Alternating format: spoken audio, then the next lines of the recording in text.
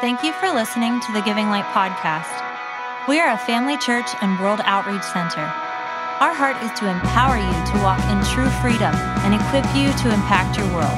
Please visit our website at givinglight.org to learn more about us and our many resources, including original music by Brave Music, e-courses for leaders, tools for raising powerful kids, and more.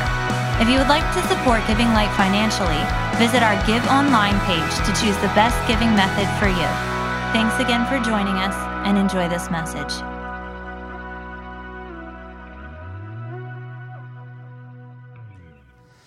So how is everybody doing?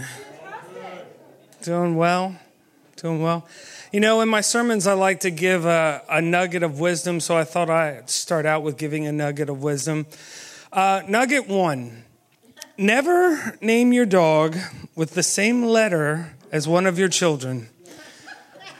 Because I can't even get my kid's name straight now, and then adding another M in there. Maxwell thinks he's getting yelled at, and it's the dogs.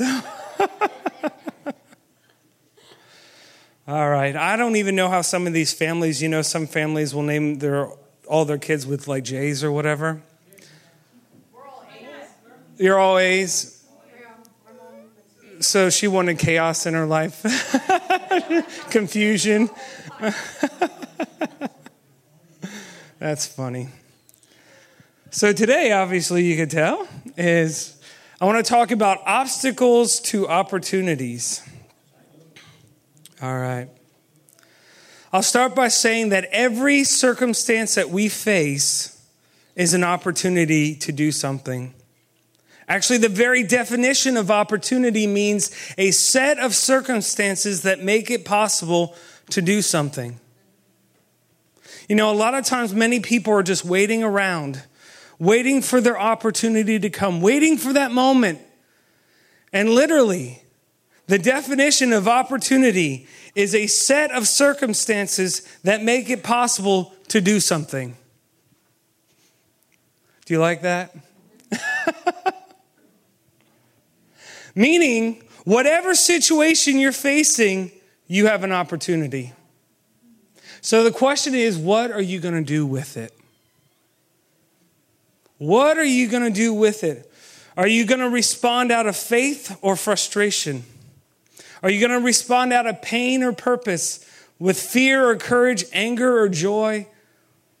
You get the picture, right? If we wait for our opportunity to come, we'll probably be waiting a long time. But if we could take every circumstance that we face and do something with it, can you imagine what can happen? But a lot of times, we miss our opportunity because we're trapped in the emotion of our present circumstance.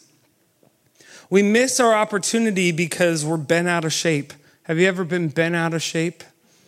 No one knows what I'm talking about.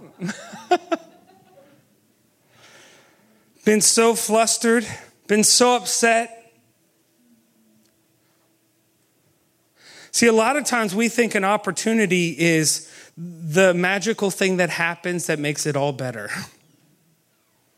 But really, whatever you're facing, you've been given an opportunity to do something. Come on. Aren't you glad you came to church today? James 1, 2 through 4. My brethren, count it all joy. Say that with me. Count it all joy. Count it all joy. When you fall into various trials. Now, what? What? Count it all joy? When you fall into various trials? Various. Then it goes on to say, knowing that the testing of your faith produces patience. Now, I want you to see this correlation. Count it all joy. Why do we do that? Knowing that the testing of your faith. So, what is joy rooted in? Faith. See, if we're getting our joy from how our circumstances make us feel, then that's not joy. Joy is no matter what we're facing, no matter what we're facing, is really a test of our faith. And then it goes on to say, knowing that the testing of your faith produces patience, but let patience have its perfect work, that you may be perfect and complete, lacking nothing. You know, when you're raising kids, that's one of the things that you try to teach them is patience. Anybody know what I'm talking about? But this patience is actually a little bit deeper than that. It's not like knowing that the testing of your faith can make you wait a really long time. I guess it's part of it, but it actually means endurance, steadfastness, constancy, which means faithfulness and fidelity. And fidelity it means the same as or equal to the original. Now, I'll probably state my age here when I give this example, but when I used to listen to music, I used to have cassette tapes, right? And the more you would play them, they would degrade, right? They weren't as fresh as they were when the first day that you bought them. And actually, when they put the master onto tape, it actually is degraded. It's not the same as or equal. It's close, but it's not equal to it. And then they came out with this thing called CDs, right? And they used to advertise them, and they would put it on the case. What would it say? High fidelity. Do you remember that? What is that saying? This disc right here is almost perfect to the original. Wow, that's pretty awesome. And now we have MP3s, which is actually perfect to the original because it's just ones and zeros. It's numbers, if you didn't know that. All right, too much information. Okay. So, knowing that the testing of your faith produces fidelity. It produces fidelity. Well, who is the original pattern? Who are we being conformed to?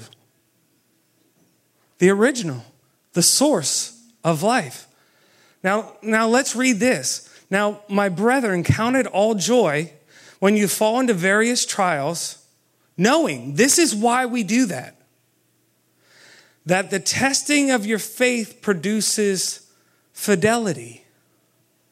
That the testing of your faith produces, it actually is the transformation, being transformed into the image of Christ. So when we count it all joy, we're entering into the transformation process of becoming like Christ. Now, I want to show you a parallel in Scripture. It's Hebrews 12:2. Looking unto Jesus, the author and finisher of our faith. Now, remember, when we count it all joy in the trials that we face, we know that it will produce or it will transform us into his image. Now let's look at this verse. Looking unto Jesus. So this is our pattern. This is the original. This is the source. The author and finisher of our faith. Now, where is joy rooted in? Joy is rooted in faith. Now, are you seeing these parallels? This is talking about Christ here. Looking unto Jesus, the author and finisher of our faith, who for the joy that was set before him endured the cross, despising the shame, and has sat down at the right hand of the throne of God. So do you see the parallel between Jesus' response in Hebrews 12 and our response in James 1? It says, brethren, count it all joy when you're faced with various trials, knowing this, that the testing of your faith produces patience, which is entering into that transformation process of becoming like Christ. And then in Hebrews 12, it says, looking unto Jesus, the author and finisher of our faith, who for the joy set before him endured the cross. I would say that would be a trial. So why did Jesus endure the cross? What does it tell us? The joy set before him. Wow, that's really interesting. So joy is not just a feeling or an emotion. It is a byproduct of faith. What did Christ know about the cross? He knew what it would do. He knew that it would restore man back to God, restore the relationship. Why did Jesus endure the cross? For the joy that was set before him. And how did he know that? Because he was God, obviously. But by faith. So joy is not derived from our interaction with our circumstances. It can only be rooted in faith. Now, what is faith? The substance of things hoped for and the evidence of things not seen. So if it's not seen, that means it's not present, right? It's not there yet. So faith is the substance of things hoped for and the evidence of things not seen. So joy is prophetic in nature because it enables you to see past your present struggle. I'm going to say that again. Joy is prophetic in nature because it enables you to see past your present struggle. Have you ever felt hopeless? Have you ever felt distraught? In those situations, did you feel joy? Probably not, right? But joy that is rooted in faith, what does it do? It helps you to see past your present struggle. Come on. And it helps you to see what is to come. Now, from this verse, we know that it's being transformed into the very image of Christ.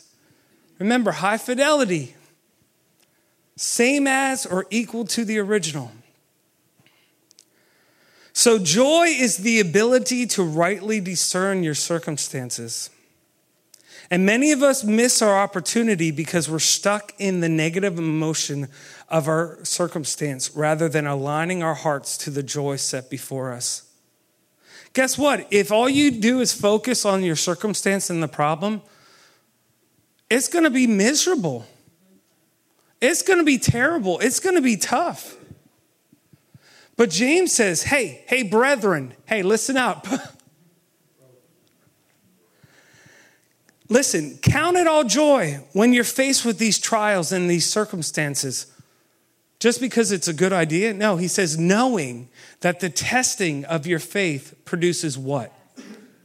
Patience, which is fidelity, which is the same as or equal to the original, meaning we are being transformed into the image of God. Thank you. So with the right attitude, with the right perspective, crisis is fertile ground for innovation. In Hebrews, it says, look under Jesus. Where does our joy come from? What is it rooted in? Faith. I need interaction here, guys. So where does joy come from? It comes from faith, right? And so joy comes from faith. And so in Hebrews 12, it says, looking unto Jesus, the author and finisher of our faith. Are you seeing this correlation? How do we get joy when we do not see joy? How do we get joy when we're going through hell? By faith, but what does it say? Looking unto Jesus, the author and the finisher of our faith. Then it goes on to say, who for the joy that was set before him endured the cross. So here's an important question to ask ourselves. Why would I have joy in the middle of the trial? In the middle of the difficulty, in the middle of the pain? There was an old commercial from the 80s. There was this Wendy's commercial. And there were these three old ladies. I don't know if you remember this. There were these three older ladies looking at this burger from a competing fast food. And they would be like, where's the beef? Right? And then Wendy's was like, oh, we got the beef, right? So where's the joy in tribulation? Where is it?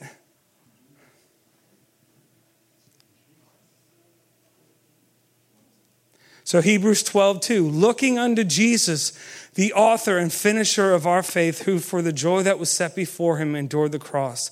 So there's this common thread throughout Scripture that connects our circumstances, the things that we face, and our attitude, which is our perception and ultimately our response to those circumstances. John 13:33. These things I have spoken to you, that in me you may have peace. In the world you will have tribulation, but be of good cheer. I have overcome the world. It kind of seems strange, doesn't it? Hey, listen, in this world you're going to have tribulation. You're going to have difficulty. You're going to have trials, but be of good cheer. Why? Why? Why does it say? Because I have overcome the world. Looking unto Jesus, the author and the finisher of our faith. And where is joy rooted in? In our faith. Where do we get faith? Obviously by hearing the word, but it's looking unto Jesus.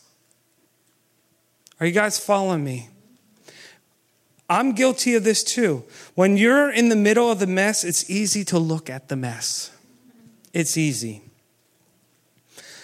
But Scripture tells us to look unto Jesus because he's the author and he's the finisher of our faith.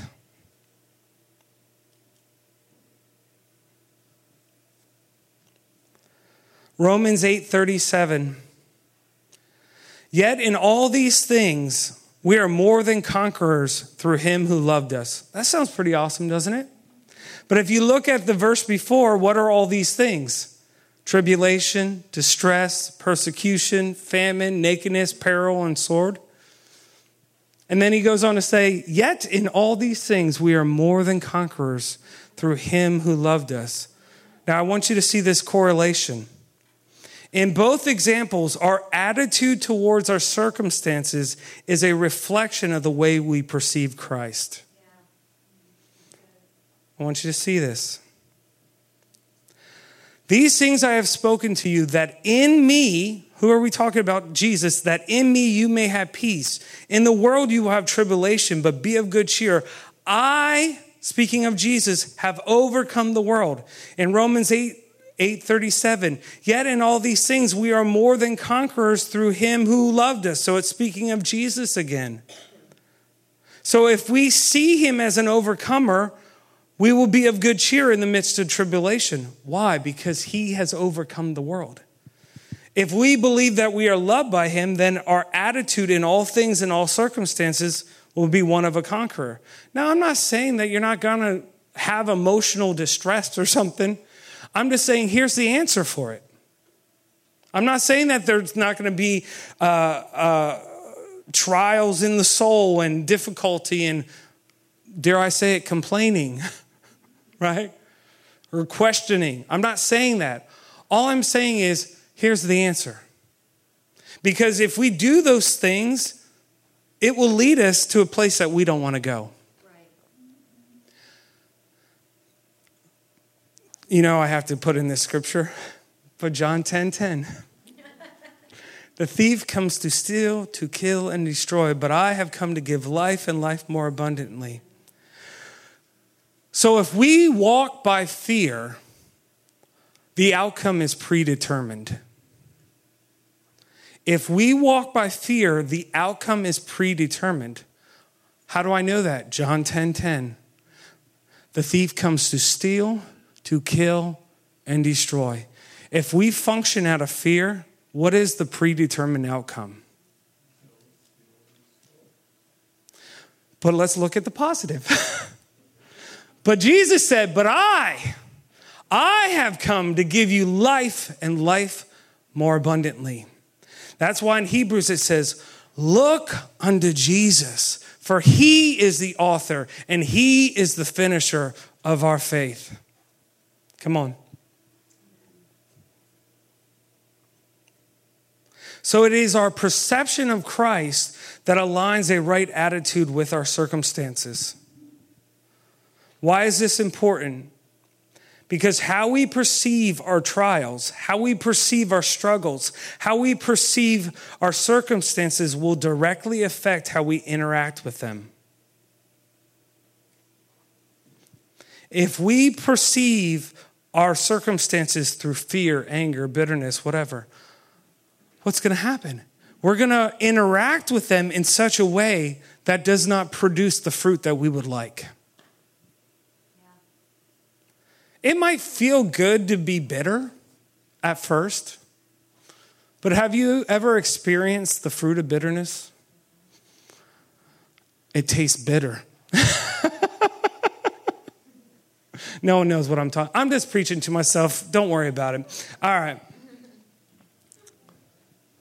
So my question for you is, will we seize our moment, or will our moment seize us? Will you seize your moment, or will your moment seize you? Like I said, what is an opportunity? An opportunity is a set of circumstances that make it possible to do something. What you gonna do? Come on. What you gonna do? And the answer is look unto Jesus.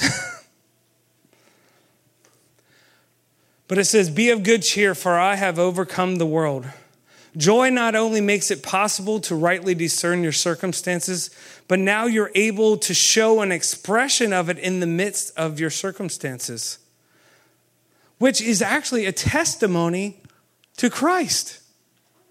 Have you ever been at work and people know what's going on in your life and you have a great attitude and they're like, what's wrong with you? Like, how is this happening? Like, I don't get it. I know what's happening in your life, but you're just approaching it as such a, they might not say it like this, but a healthy way, a good way. And what does that give an opportunity for then? A testimony. Looking unto Jesus. Yes, I'm going through hell, but I'm keeping my eyes on the one that can get me through it.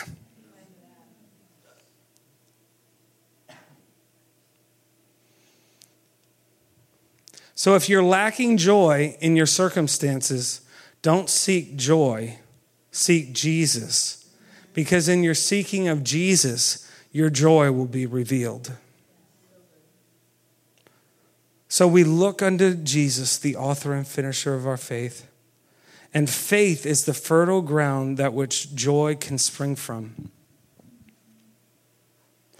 Every circumstance that we face becomes an opportunity for transformation.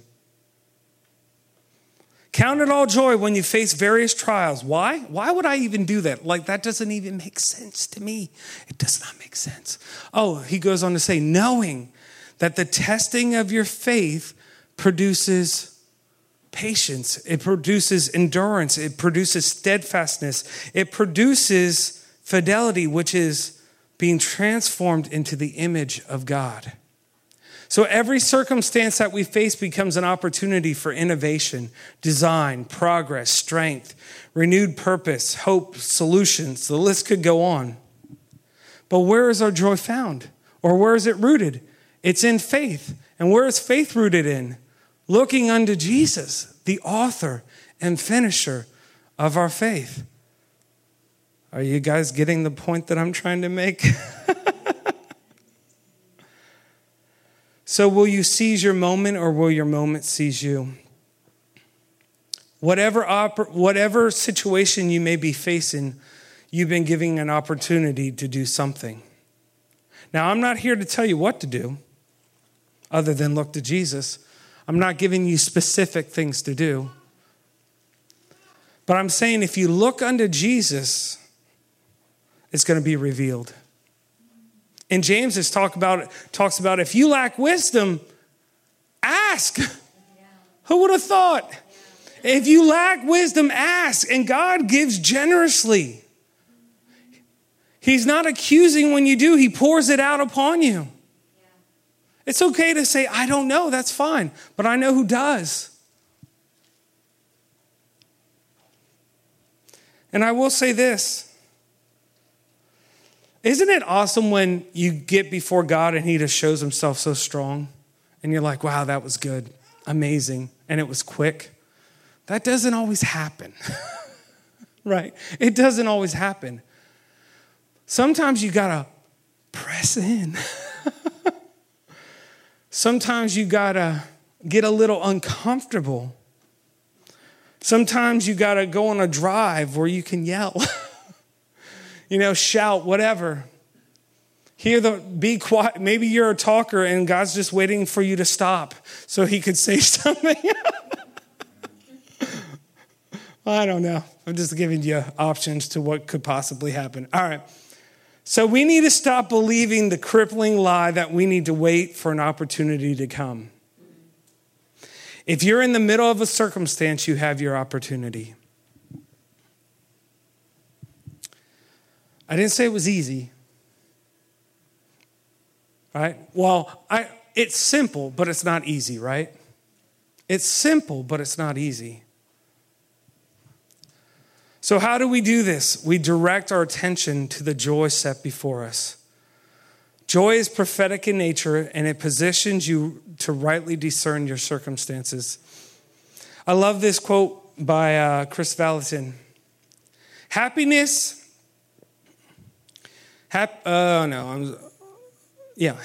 is an emotional response to life. Joy is our soul's response to our condition in Christ, rooted not in circumstances, but in relationship. Happiness is a state of mind. Joy is a state of being. That's really good. So I want to give you a few obstacles or negative mindsets that you will encounter when you try to seize your moment. So these are in no particular order, but I'll start with this one. So the first obstacle to seizing your moment is blame. Blame simply means to assign responsibility for a fault or wrong. Let's say you're in a parking lot and someone backs into you. And when the police officer comes, you give accurate information. We'll just start with that. What? You're blaming, right? So blaming in itself is to accurately assess a situation, assuming the information is accurate and truthful, right? So to blame is not necessarily wrong, right? But when does blame become wrong? Blame becomes an obstacle when it demands complete attention. Have you ever been in a situation where there was an incident, there was a problem, and you assigned the blame and it was accurate, but it always stays in front of you? It demands attention. It's always there. It never leaves. It's like, look at me at all times. This is the reason, right? So when all we can see is the wrongdoing of others, blame has taken the attention away from what we have power to change. Yeah, that's so good. Come on. What did we just go over? Looking unto Jesus. You know what likes to get in the way of your vision towards Jesus? Blame. They are the reason for where I'm at right now. Blame will become an obstacle when we allow it to assign our responsibility over to something or someone. Blame becomes an obstacle when we look and say, I'm a victim. I have no power to change this. And what do? We give all our power over to the situation. And guess what? When we do that, we allow that situation to continue to hurt us over and over again because we relinquished our power to do something. So the moment you relinquish your responsibility, your power to do something by blaming others, systems, and circumstances is the moment you weaken your resolve to do something. Come on. I know that this may be a real shocker for you, but how do you know that you signed over your right to be powerful to someone or something? How do you know when you have done that? Have you ever, I'm talking about it now, but you're like, have I done this? How do you know? Well, it's really simple. You feel powerless. If you feel powerless, you relinquished or you surrendered your power over to something or someone. And when you relinquish your responsibility to someone else or something, you sign over your right to be powerful. Blame should never release you from your responsibility. Why? Because it surrenders your power to do something. Now think about this. What is an opportunity? A set of circumstances that give you an opportunity to do something. So if you're going to seize your moment, you must direct your attention to what you have power to control. What is the one thing that you have power to control? I have 3 kids. I can try really hard, and sometimes it works, but eventually it won't. But what is the one thing that is guaranteed that we have power to control? You're really thinking, Connie's really processing. Ourselves, yeah. Our power to affect ourselves. So whatever you're facing, you've been given an opportunity to do something. So Philippians 4:11-13. Not that I speak in regard to need, for I have learned in whatever state I am to be content. What did he say? For I have learned in whatever state I am to be content. I know how to be abased, and I know how to abound. Everywhere in all things I have learned both to be full and hungry. Oh, you don't want to see us when we're hungry. Both to abound and to hangry, yeah. That's in the dictionary now. It's a real thing. All right. Both to abound and to suffer need. I can do all things through Christ who strengthens me. So it starts out by saying, I have learned in whatever state I am to be content.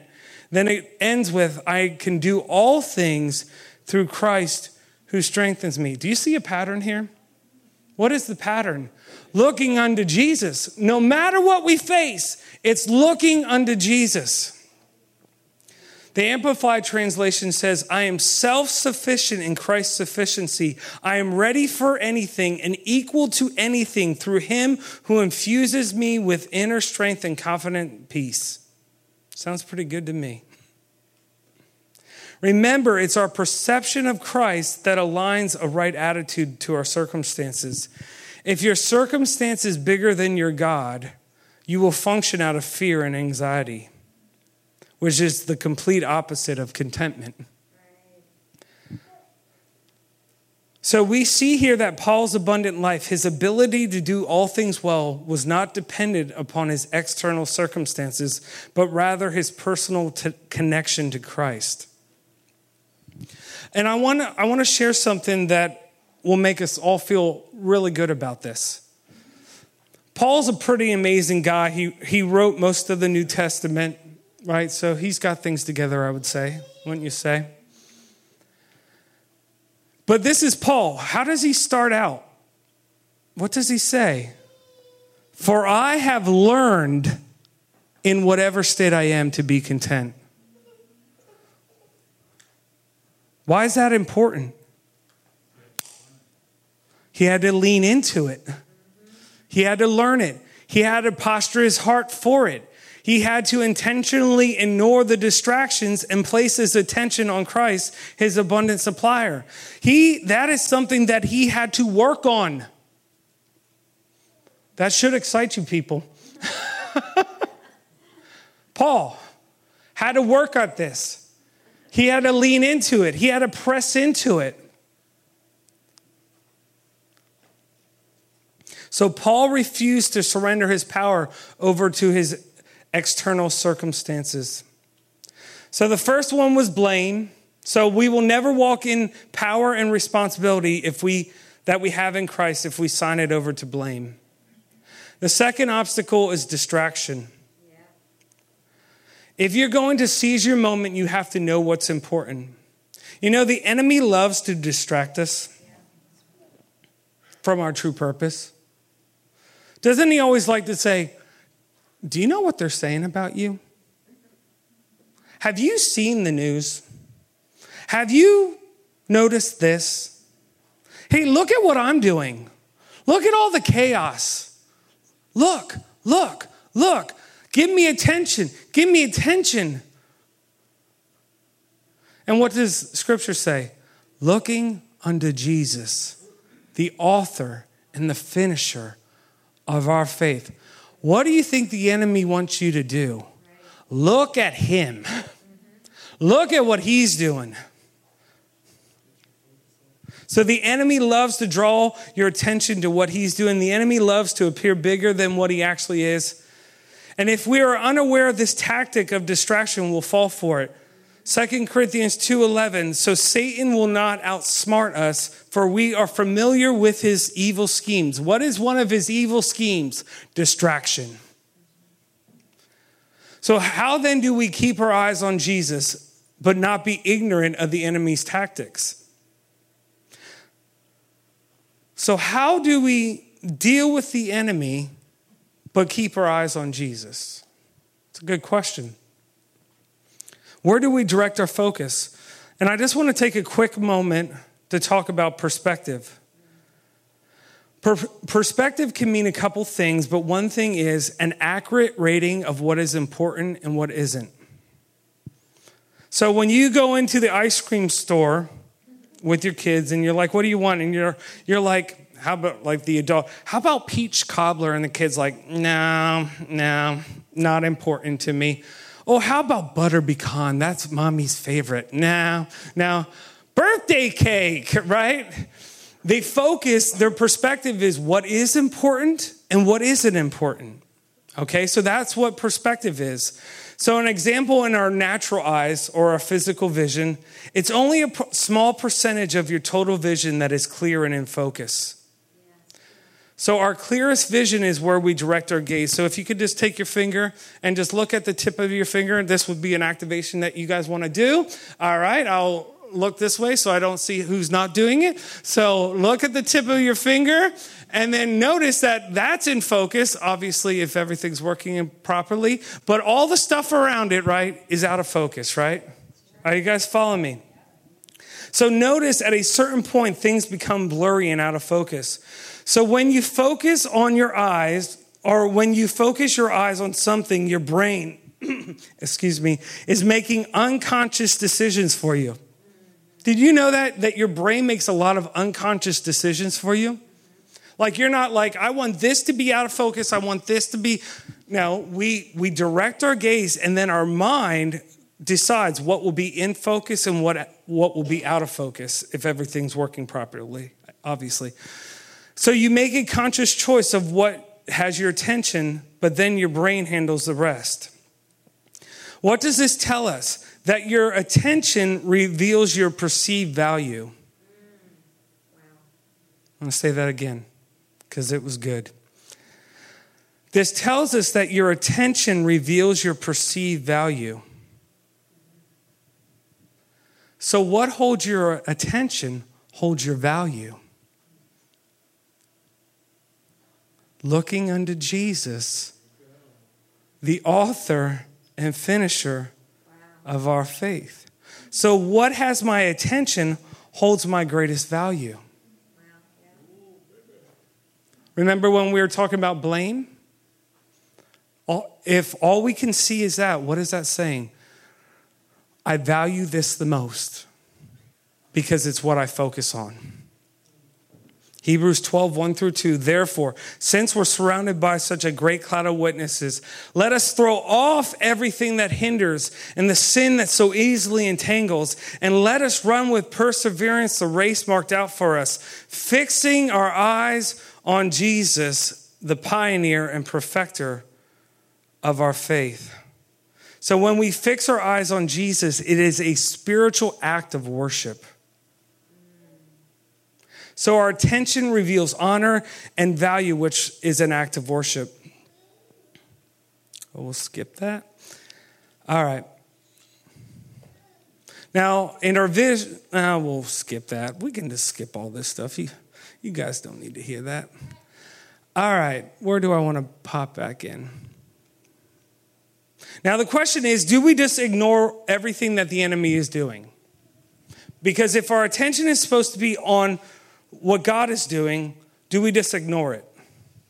So our peripheral vision protects us from danger. How many of you know, when you're walking and kids are playing like softball beside you or whatever, or they're just playing dodgeball, and you see this shadow coming near you. You're not looking straight at the ball, right? But you're seeing this thing coming. So it may be a flash of motion or a flying object, and it tells us to act now. So this is Katie's worst nightmare. If you know anything about Katie, she hates flying projectiles. So as an older brother, I know what to do to get a rise out of her. Just juggle balls around her. All right. So 2 Corinthians 2:11. So that Satan will not outsmart us, for we are familiar with his evil schemes. So we're not oblivious, we're not ignorant, we're not deliberately unconscious. So I'm not a believer that thinks that we should just ignore the devil and pretend that he's not there, but I don't believe that he should be our focus. I believe that there are times where we need to take our God-given authority and confront the works of darkness. And that is why that we're told not to be ignorant of his schemes. But this is why we need discernment. Let's look at John 10:27. My sheep listen to my voice. I know them, and they follow me. So if the enemy's over here and saying, look at what I'm doing. Here's a great example. I'm talking to someone after church, and I see one of my children doing something over here. And what happens? It takes my concentration and my focus.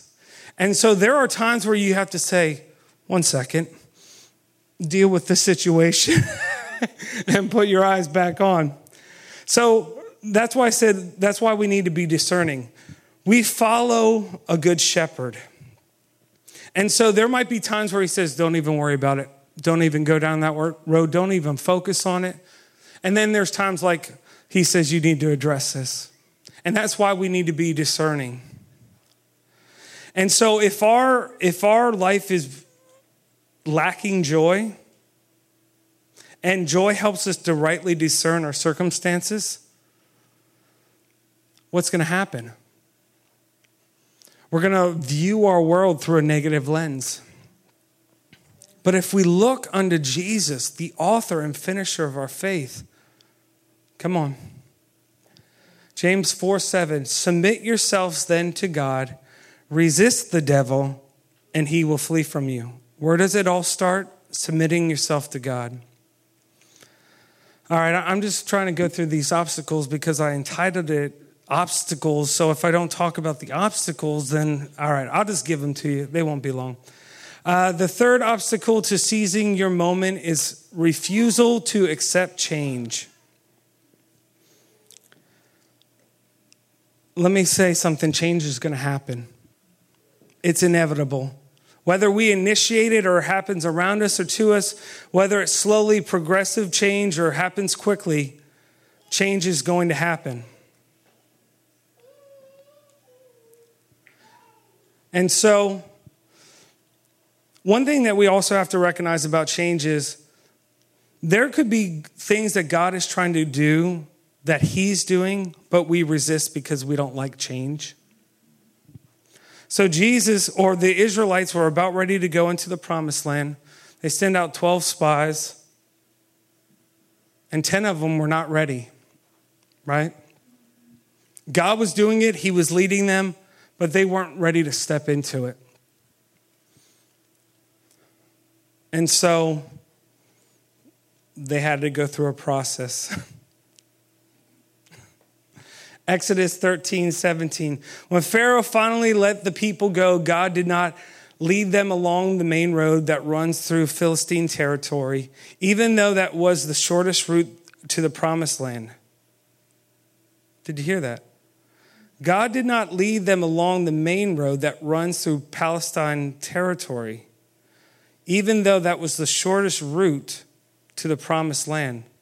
Have you ever wondered why it takes so long with God? Maybe he's not taking you on the shortest route. Just a thought. You know, you got to have just the thoughts in there every once in a while. All right. Like I said. All right, and the last one is the obstacle of fear. Like I said before, when we allow fear to control us, it has a predetermined destiny. Thank you, Father. Let's finish by just reading this scripture. Hebrews 12:1-2. Therefore, since we are surrounded by such a huge crowd of witnesses to the life of faith, let us strip off every weight that slows us down, especially that sin that so easily trips us up, and let us run with endurance the race God has set before us. You know, when you read another version that you memorize, it's kind of hard to do. We do this by keeping our eyes on Jesus, the champion who initiates and perfects our faith. Because of the joy awaiting him, he endured the cross, disregarding its shame. Now he is seated in the place of honor beside God's throne. Thank you, Father. Lord, I just pray right now. Thank you, Father. Thank you, Father. Lord, I just pray right now that if there's been areas in our life where we put our attention on and we made our circumstances greater than who you are, and our focus and our attention has been on those things, God, just forgive us right now. God, we repent for making our circumstances bigger than your power. God, we repent for putting all our attention and all our focus and all our affection on our circumstances when we should be looking to you. Lord, because you are the author and you are the finisher of our faith. So, Lord, we just thank you and give you praise in Jesus' name. Amen. Mom? Wow. Where we put our attention reveals to us what we value most. Look, and you got your arm around. I mean, look, you got some attention going. This is awesome. I think he values her, right? I mean, how powerful is that? And so at this time, I'd like the healing team to come up. And as they do, I will probably really mess this up, Anna, but I'll do my best. But Anna's father, about 23 years ago, was diagnosed with cancer, correct? Pardon? 11. Okay, so 23 years he had it's on his skin, but 11 years ago he was diagnosed with it. And so she's been getting a lot of real negative reports about the result of, how long her father could live, that type of thing. Well, I don't know if any of you have seen this. I posted it on the Giving Light Church Facebook page, but it is Kenneth Hagin. How many of you remember Kenneth Hagin? And he has an hour of healing scriptures, and it's him speaking those healing scriptures. And when I have faced some things, I just go to bed listening to those healing scriptures. It just stimulates such faith. Well, I sent that link to her. She sent it to her father in the Philippines. And the doctor is amazed because they did not expect him to recover. but he is recovering, right? He's getting better. Come on. That is the power of the Word of God. And when the Word of God and when we really place value on the Word of God and the Word of God has our attention, it positions us to have the fruits of the Word of God. So when we have a healing team, this isn't a religious tradition. It is where we're putting our focus on God's promise to heal us. And so, do we have any words of knowledge? Do you have any, Loretta? The right ear. I sense it's not a long-term thing, but pain or discomfort in the right ear. Any other words of knowledge for healing? Dealing with nausea and headaches. Okay. So, do you have any? No. Just along with what the message said about stepping up and stepping out of your circumstance and let God work through you in a fresh way. Amen. Well, if you need prayer for healing, not just what was spoken, but for any area, or if you just want prayer, feel free to come up at this time. So, Father, we bless them now. We just thank you for your grace. We thank you for your love, and we put our attention on you. We look unto Jesus, the author and the finisher of our faith, in Jesus' name. Amen.